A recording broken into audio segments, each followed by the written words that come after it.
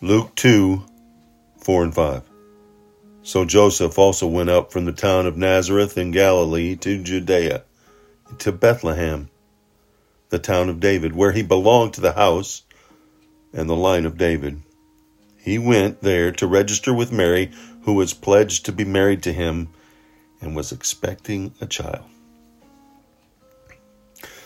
Roman rule had a census, and this was the first census taken during this first Caesar Augustus rule. And they had to go to Bethlehem from Nazareth, traveling 90 miles by foot or the donkey that was with them. Probably a 4 to 5 day trip, being pregnant, his wife or wife-to-be, Mary, and was traveling because they had to. 90 miles on the back of a donkey or walking up and down hills around Jerusalem to get past Jerusalem to Bethlehem. Can you imagine? I just traveled 6,000 miles away from Croatia back to Texas by plane. And it took me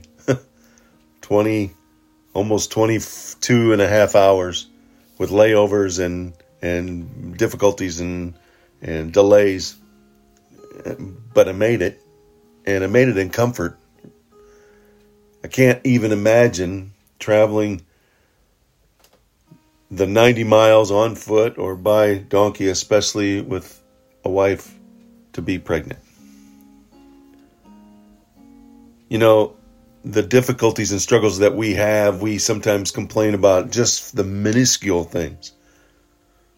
And not realizing, you know what, we really have it good. But here we are reminded when we do God's will, we're not guaranteed a comfortable life. It's not guaranteed that there will not be troubles, there will not be difficulties. But we are promised that everything, even our discomfort, has meaning in God's plan. During this most recent my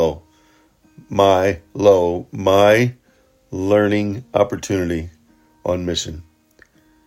That's what we call our trips, our mission times when we go overseas or when we do them here locally. They're called Milos.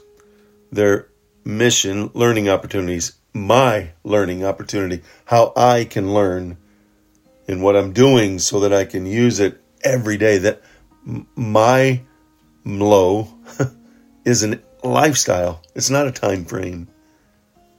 And the safest place on this earth is in God's will. The safest place is in God's will. Wherever He may take you. How far He may take you. Into what battles may be waiting where He takes you. Go out, make it a wonderful God-filled day in the realization that in our discomfort, if we're in God's plan, it has meaning.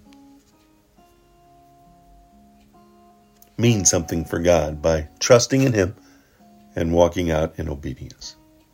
He did it. Let's do it.